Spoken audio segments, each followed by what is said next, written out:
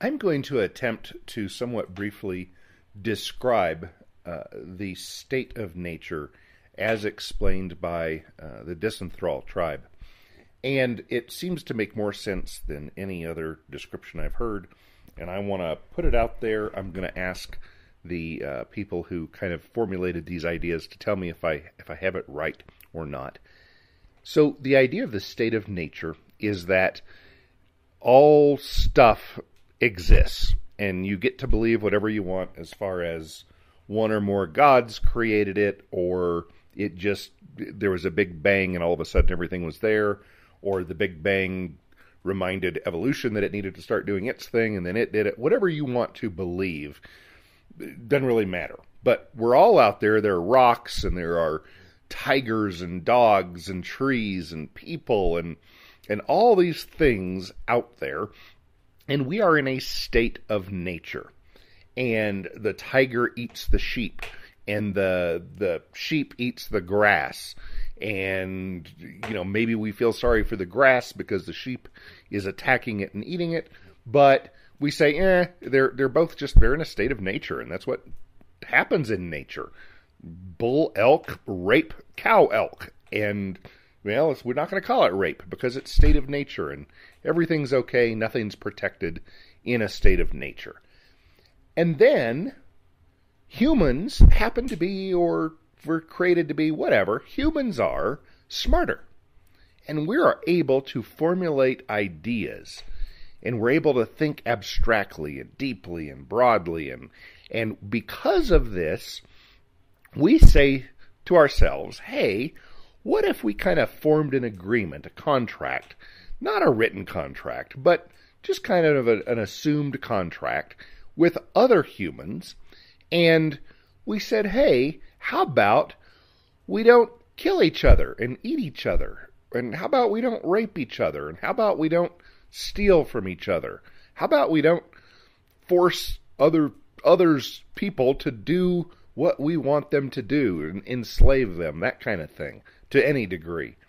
And then all human beings who say, yeah, you know what, that kind of sounds like a good idea.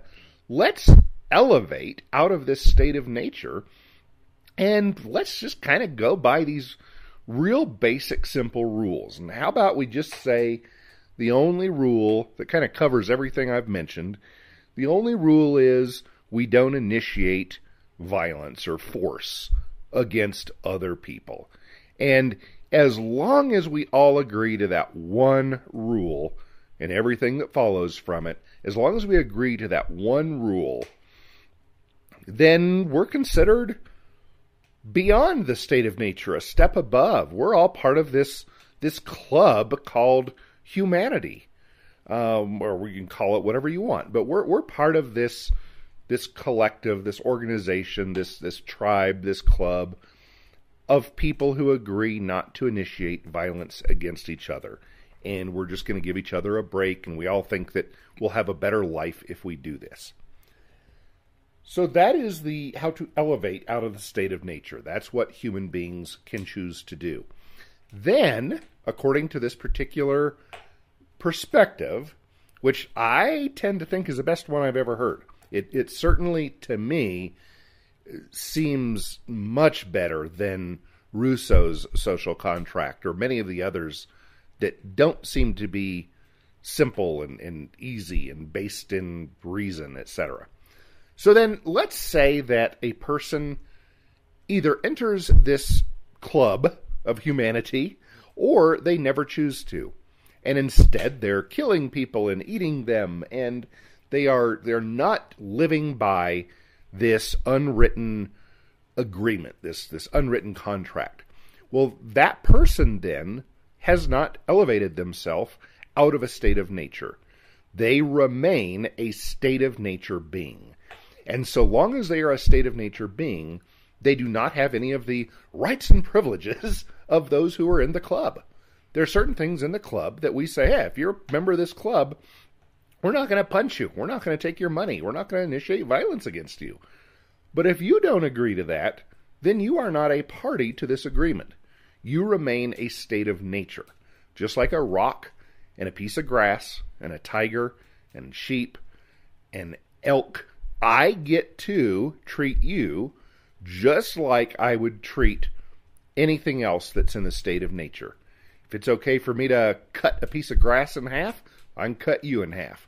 If it's okay for me to I don't know, take whatever grass I want and put it in bales of hay and feed it to my sheep, who I'm later going to eat. Well, that's all state of nature stuff. I get to do that.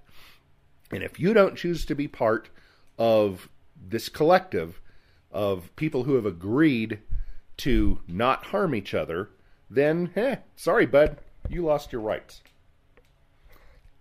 Was that a good description of the state of nature as understood and explained by Dissenthrall, Patrick Smith, Christian Moore, Cason Bryden, the brilliant people who currently kind of make up the core of the Dissenthrall think tank? Where did I get things wrong? How did I word things inaccurately? How can I make this a better short description?